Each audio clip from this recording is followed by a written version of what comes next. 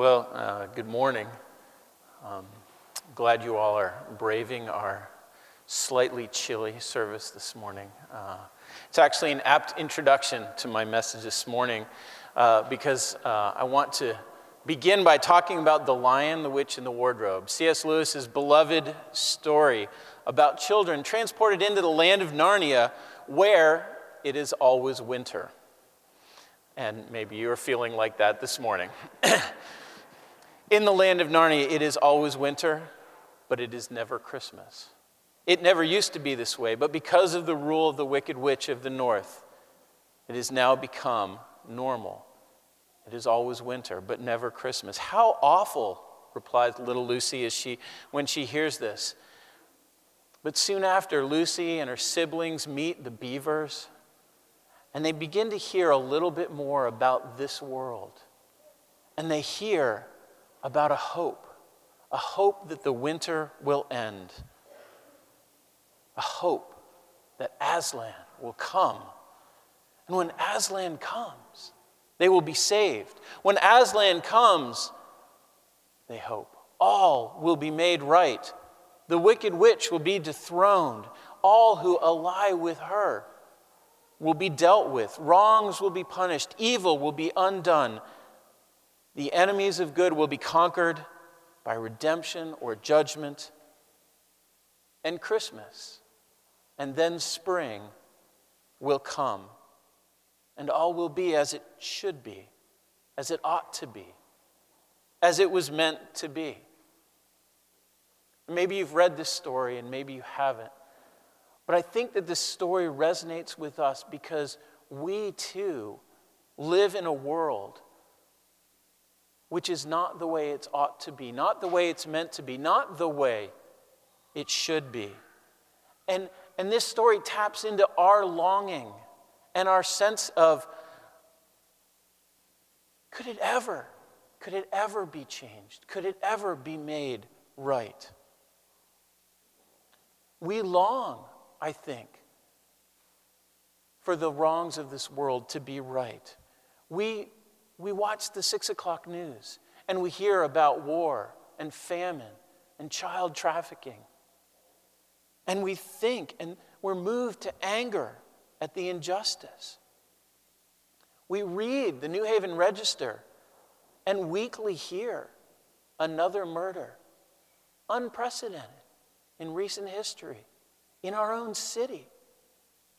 And we think it ought not be this way. We consider our own lives, the drudgery of work, eat, sleep, wash, rinse, repeat. And we think, is this what it's meant to be?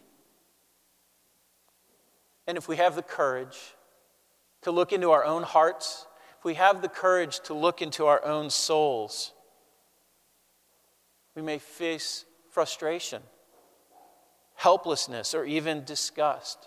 Because we are not what we ought to be, what we hope to be, what we were meant to be. We are selfish, we are petty, we are uncontrolled. We have ideas of good things and never follow through with them.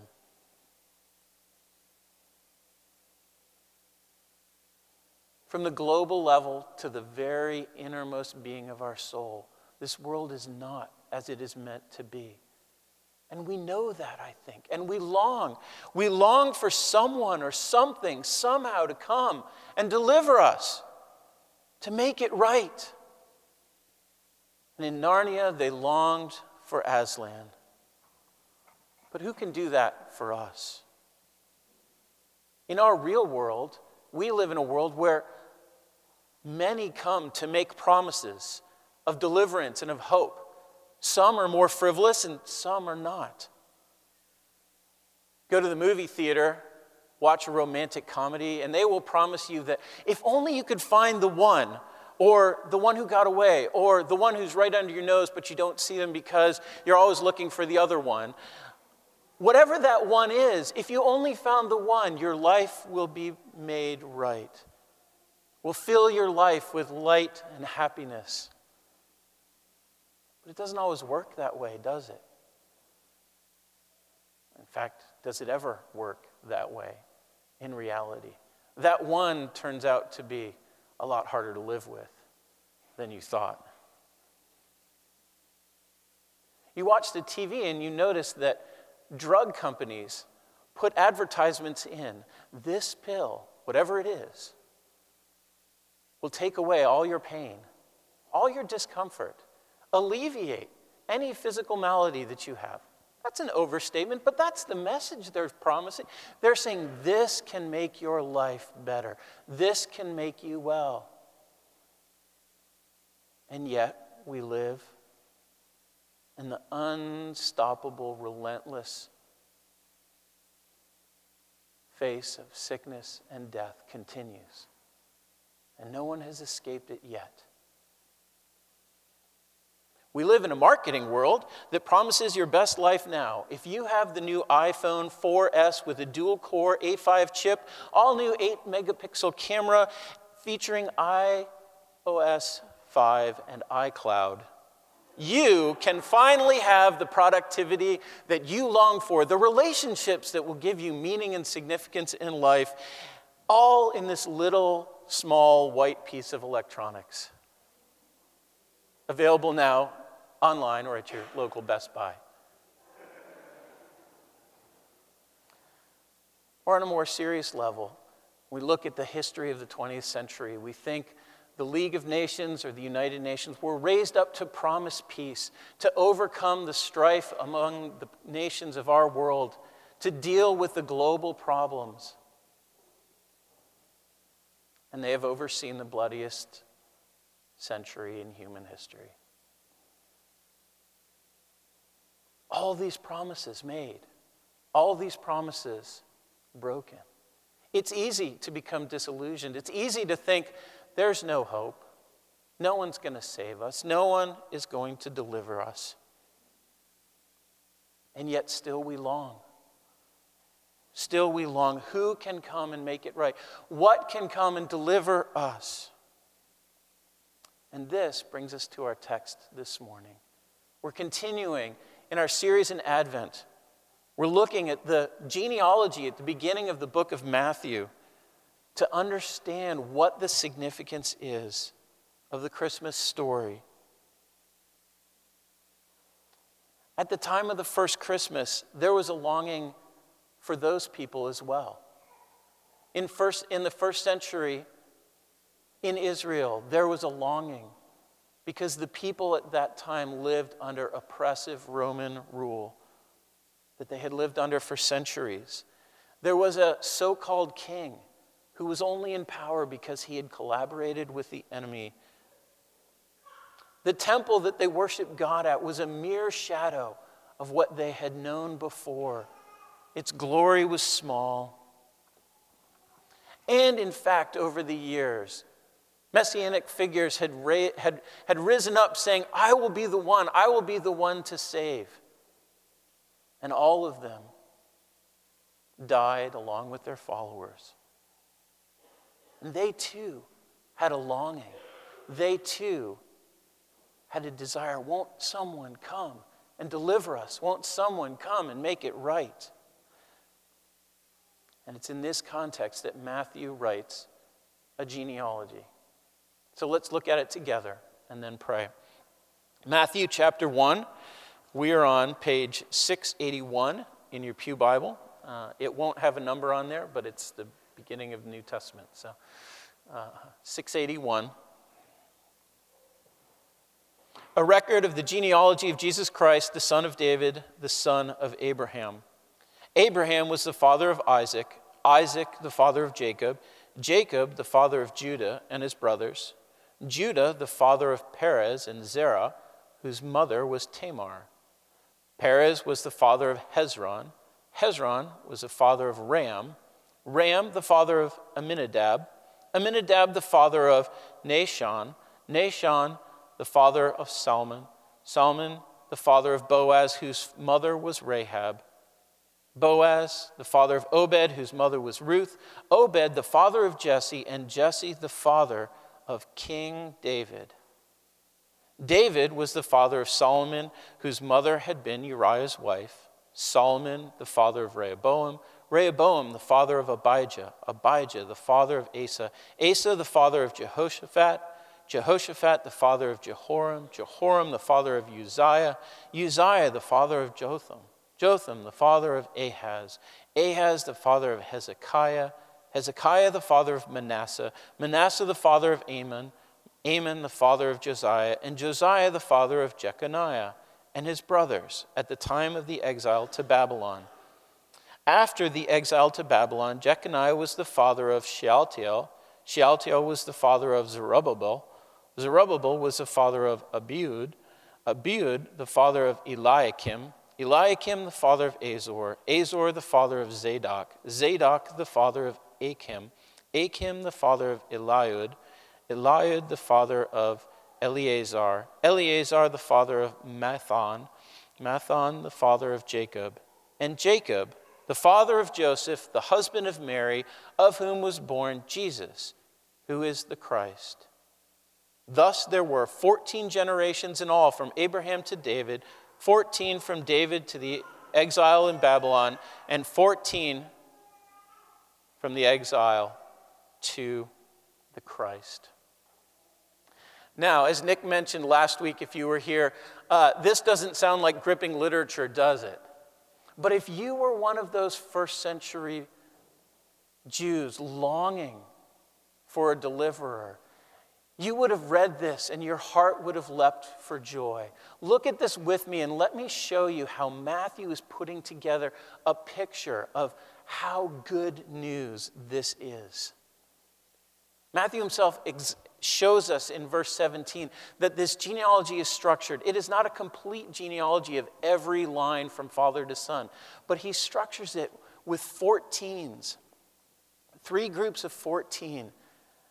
And David is at the center of this. You see it in verse 1, where he says Jesus Christ is the son of David primarily, and Abraham. We could have a fun discussion about Jewish numerology, the fact that the 3 consonants in David's letter, if you add them up, come to 14. But the other thing that I want to point at in the genealogy itself is that when you're reading a genealogy, you always want to look for the odd adjective, the strange comment that's added on to the end of a line. And so when you look in verse 6, you see Jesse, the father of David. But David has an adjective, doesn't he? A title. Jesse is the father of King David. And this is Matthew's point. And you see him developing it through the rest of his story. You see in verses 18 through the end of chapter 1, as Matthew's recounting the story of an angel coming to Joseph, Joseph is explicitly called the son of David. He's reminding us Jesus is in the line of David. And then when we get to chapter 2, the story is about 3 men who traveled an unimaginable distance to come and find this one because they had seen a star in the sky, and that told them that a king had been born, and they came to find the King of the Jews.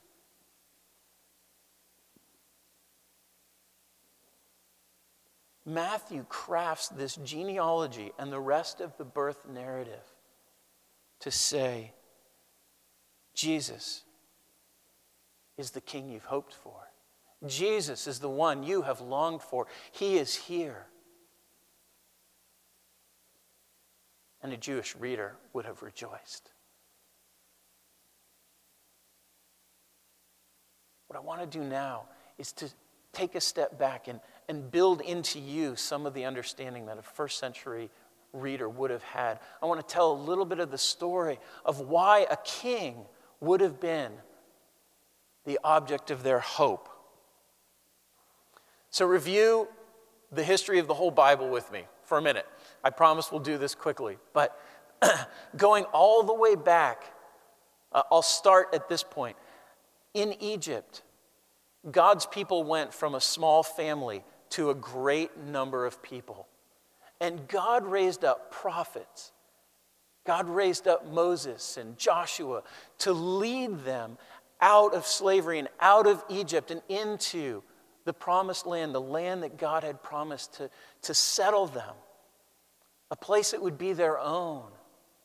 And it was clear throughout this whole narrative that God was their king and God was their deliverer. And so you see that they dwell then in this land for a while through the period of Joshua and Judges as they establish themselves in this land and then are ruled by judges, that God is the king of Israel. And then you come to the books of 1st and 2nd Samuel. And in Samuel, you see the people reject God as their king. They request a king of their own. And it's not an unreasonable request. In fact, Moses in Deuteronomy 17 had predicted that there would be a human king one day. But the writer of 1 Samuel says they rejected God as king. And the king that they got, well, it was exactly the king that God had warned them about. He was a king who would take all their sons off to war, take their best land for themselves, who would live in great prosperity, but also at great cost. King of Saul exemplified some of this at least. And in his disobedience and his unfaithfulness to the Lord, God rejected him. And in 1 Samuel 16, you see God raising up his anointed king. Not the greatest warrior in the land, but the least son of a family. David is the youngest son, and God comes to him, and through the prophet Samuel anoints David the king. But even then, he doesn't ascend to his throne quickly. The whole rest of 1 Samuel is about David's life, serving the sitting king of Saul. And it's not until 2 Samuel, after Saul dies, that David finally rises up and takes his rightful place. And you see God blessing him. He gives him victory over his enemies. He establishes Jerusalem as the capital. He brings the Ark of the Covenant to Jerusalem and establishes the kingdom of God on earth under God's anointed king. And everyone thinks, this is it. We've finally gotten where we want to. And in fact, in chapter 7 of 2 Samuel, there's this great passage where David comes to God and says, God, I want to build you a house to honor you. And God comes back to David and says, no, David, I'm going to build you a house. And he goes on in this promise, starting in verse 12 of 2 Samuel. If you want to follow along, you can just listen. The Lord declares to you that the Lord himself will establish a house for you. When your days are over and you rest with your fathers, I will raise up your offspring to succeed you, who will come from your own body, and I will establish his kingdom. He is the one who will build a house for my name, and I will establish the throne of his kingdom forever. I will be his father. He will be my son. When he does wrong, I will punish him with the rod of men, with floggings inflicted by men. But my love will never be taken from him, as I took it away from Saul, whom I removed from before you. Your house and your kingdom will endure forever before me. Your throne will be established forever. This sounds wonderful. God is saying, all right, now I have a king in place, and he's going to rule forever. But it does not take long to realize, as you read this, as in so much of the Old Testament, you see that there are promises here that are fulfilled literally by David's son, Solomon. Solomon builds a temple in Jerusalem for God. But Solomon also disobeys and forsakes God and sits under his discipline. And he cannot be the one who will sit on the throne forever. He cannot be the one who will establish a kingdom forever.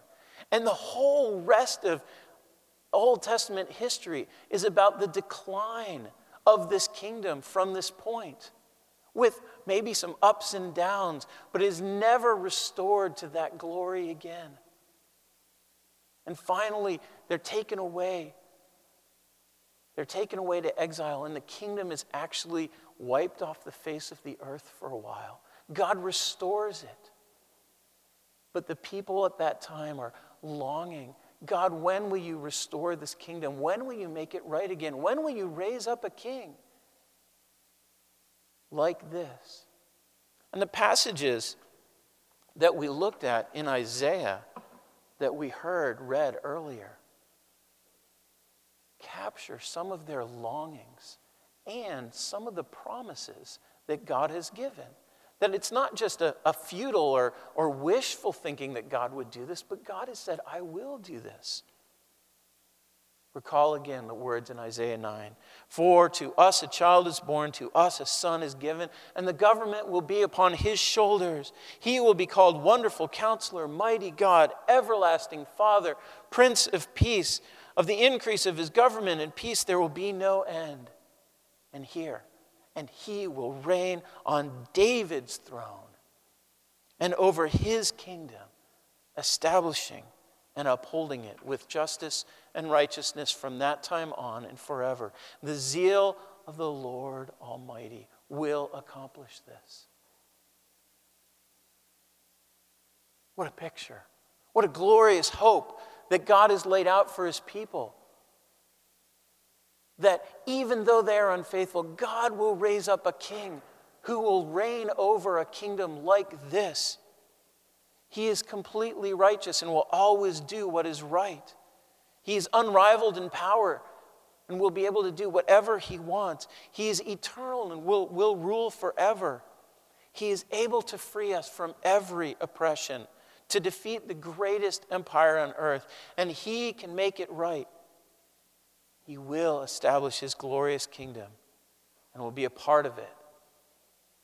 And we will bask in his glory.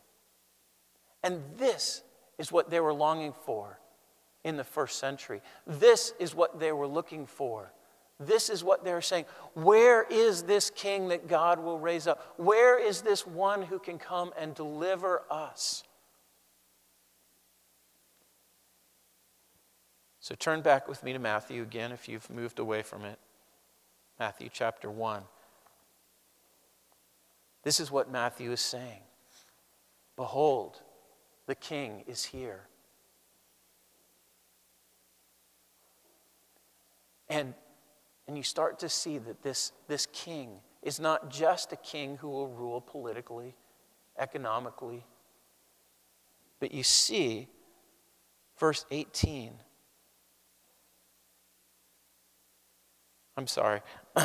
You see in the section from verse 18 to 24 that when the Holy Spirit comes to Joseph and he says, Mary will have a son, the angel gives him a name. This king must have the name Jesus because he will save the people from their sins. So it is not just a political king, but it is a Savior king that God is raising up for us. Jesus is the Son of David, a king on the throne of David. And he is the Savior. But notice that when this king comes, there's no white horse. There is no army. He does not come to conquer Rome. He does not wield his authority in that way. Matthew's account of the birth of Jesus is actually very simple. Lots of what we know about it actually come from Luke. When you look at it, chapter 2, verse 1 is the only thing it says. It says, after Jesus was born in Bethlehem in Judea. That's all it says about the actual birth. But it raises the question for us, how will a baby be a Savior king? How will he do it? So I want you to turn with me to one more passage to understand this. Turn with me to Revelation chapter 5.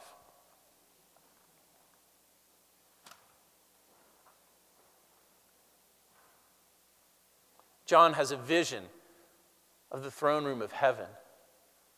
John has a vision in the eternal now of God's kingdom. I'm going to read verses 1 through 10. Then I saw at the right hand of him who sat on the throne a scroll with writing on both sides, sealed with 7 seals. And I saw a mighty angel proclaiming in a loud voice, "Who is worthy to break the seals and open the scroll?" But no one in heaven or on earth or under the earth could open the scroll or even look inside it. I wept and wept because there was no one who was found worthy to open the scroll or look inside. And then one of the elders said to me, "Do not weep. See, the Lion of the tribe of Judah, the Root of David, has triumphed. He is able to open the scroll and its 7 seals." And I saw a lamb looking as if it had been slain, standing in the center of the throne, encircled by the 4 living creatures and the elders. He had 7 horns and 7 eyes, which are the 7 spirits of God sent out into all the earth. He came and took the scroll from the right hand of him who sat on the throne. And when he had taken it, the 4 living creatures and the 24 elders fell down before the Lamb. Each one had a harp, and they were holding golden bowls of incense, which are the prayers of the saints. And they sang a new song. "You are worthy to take the scroll and to open its seals, because you were slain. With your blood you purchased men for God from every tribe and language and people and nation. You have made them to be a kingdom and priests to serve our God, and they will reign on the earth." Who is the Son of David, this Savior King? He is, and the writer here cascades names upon him. He is the Lion of the tribe of Judah. He is the Root of David. And whenever you see that, Root of David, branch of Jesse, they're all talking about the line of David and this concept. He is the Lamb who was slain, and he has triumphed over all. And that is why he's able to open the scrolls, which means he alone has the authority to unseal and activate God's plan in the world, which includes much tribulation, but ultimate triumph for the King. And those around him, they fall down and they worship him. They worship him because he is worthy. And why is he worthy? Because he was slain. Because with his blood shed, he purchased men for God. Men and women from every tribe and tongue and nation, from every era and age. He purchased them with his blood. And he is worthy.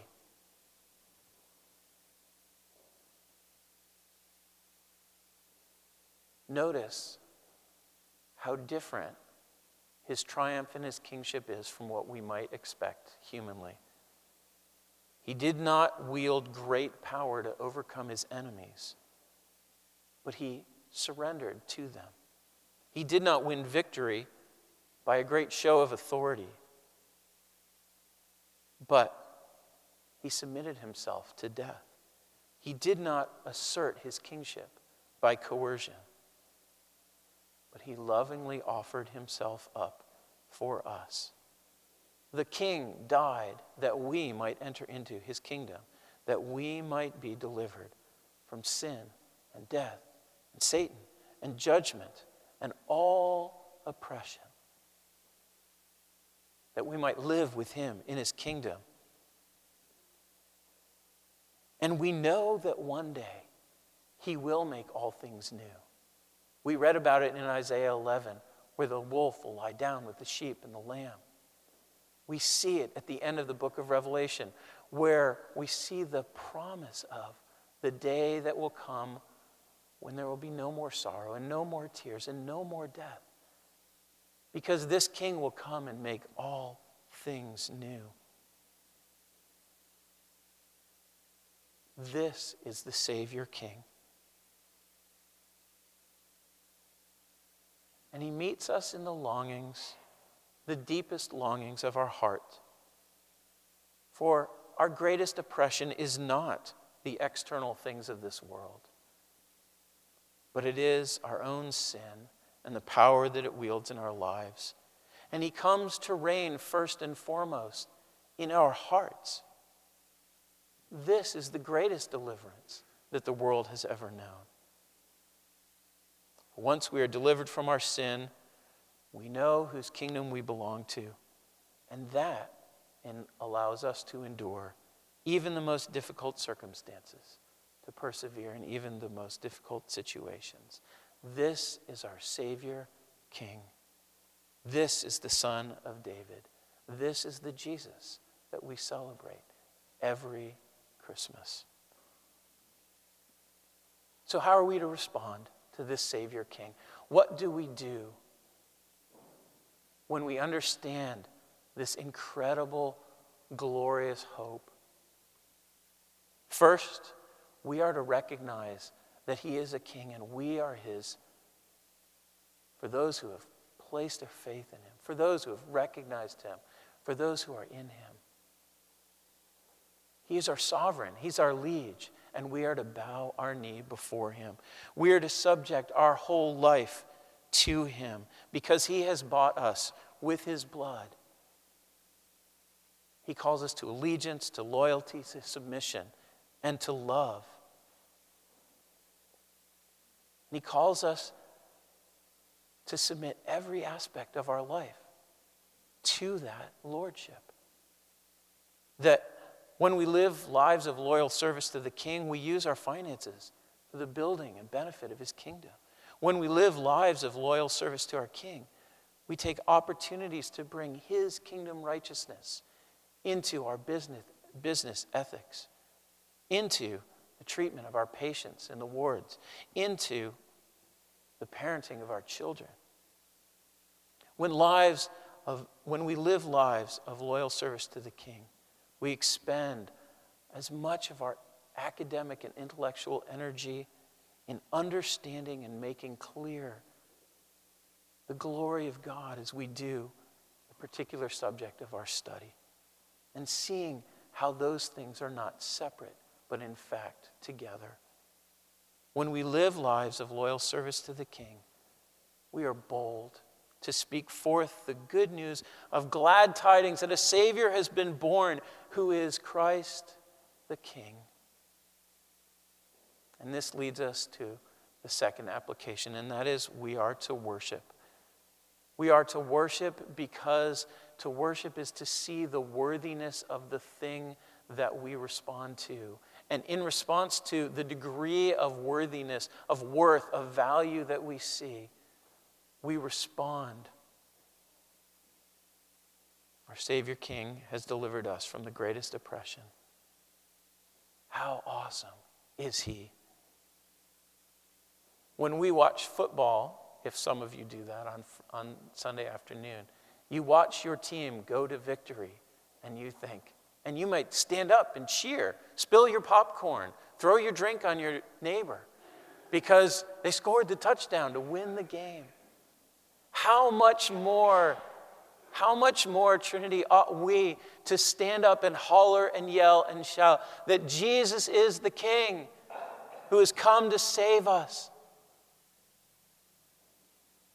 from all our fears and hopes are met in him.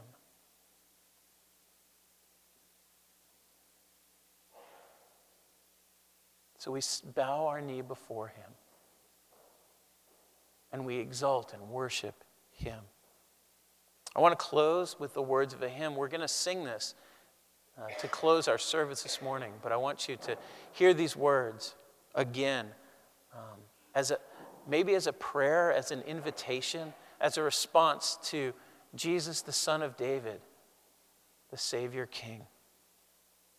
Come, thou long-expected Jesus, born to set thy people free from our fears and sins, release us. Let us find our rest in thee. Israel's strength and consolation, hope of all the earth thou art, dear desire of every nation. joy of every loving heart. Born thy people to deliver, born a child, and yet a king, born to reign in us forever. Now thy gracious kingdom bring, by thine own eternal Spirit, rule in all our hearts above alone, and by thine all-sufficient merit, raise us to thy glorious throne. Let's pray.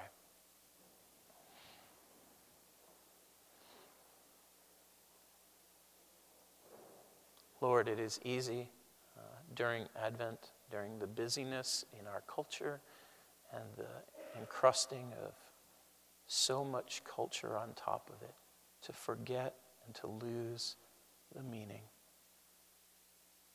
that Jesus came as a baby.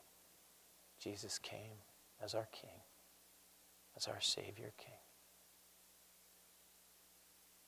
That he is the fulfillment of our deepest hopes, our deepest longings, that he is able to deliver us and to make things right, that he can do these things. Oh Lord, fill our hearts with worship, fill our mouths with praise, bend our wills to submit to this loving, gracious Savior King. We pray in Jesus' name. Amen.